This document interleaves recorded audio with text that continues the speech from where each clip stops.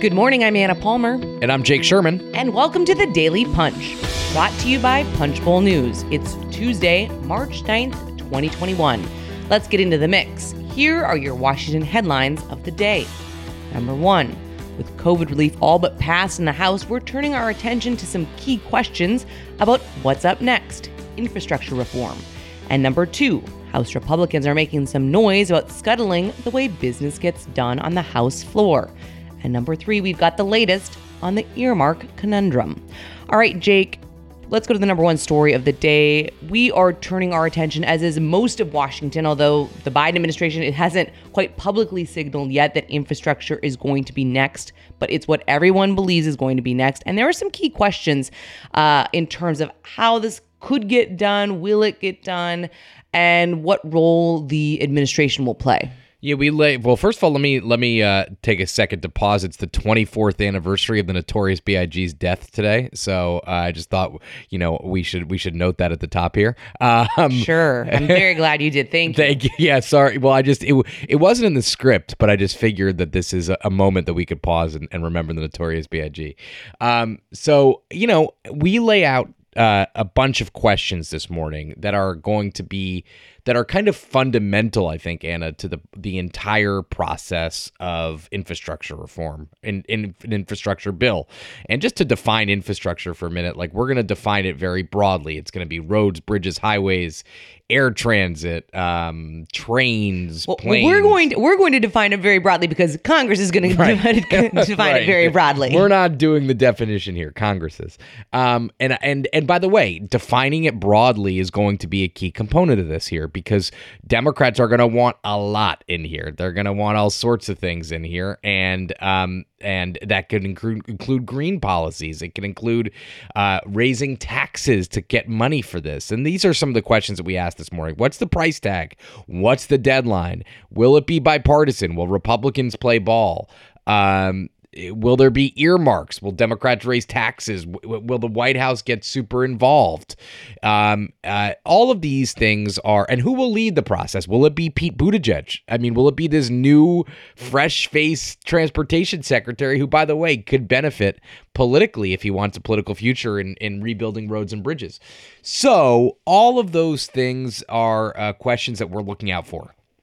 Yeah, I mean, I think what it really underscores, though, is how complicated this process is likely to get, right? And I think this COVID relief bill happened extremely fast because most of the policies that were in it were things that both Republicans and Democrats had voted for before. It wasn't as if they were enacting a lot of new policies. Maybe they were plussing them up from where they were because Democrats felt like they needed more money there. There were some issues that had been long since kind of legislated and debated about kind of state and local funding that are in there. But an infrastructure package is really different, right? There's been a lot of fits and starts. The big joke of the Trump administration was, it's going to be infrastructure week once again. But I would actually even say that that was a joke, because many things legislatively in the Trump era ended up being a joke or a punchline. But, you and I remember John Boehner tried this. Paul Ryan tried infrastructure. I mean, this is tough because what do you do? How much money do you spend, and how do you spend it, right? Those are big questions, and those are, and those will be very difficult and very thorny for this administration to solve. All right, let's move on to the number two story of the day. House Republicans. They're in the minority, which is always frustrating. And some of the conservative Republicans made a little bit of a stink yesterday, right? Typically, the way business gets done when it comes to naming post offices, when it comes to some uncontroversial things, they do something called moving bills on the suspension calendar. It basically means that they can move them very fast track. There's not a debate on them. But you had the House Freedom Caucus rearing its head in a way that we haven't seen lately. Yeah, so when post offices, we joke about this all the time. Post offices are a huge part of Congress's business. Congress renames post offices more than they do almost anything else.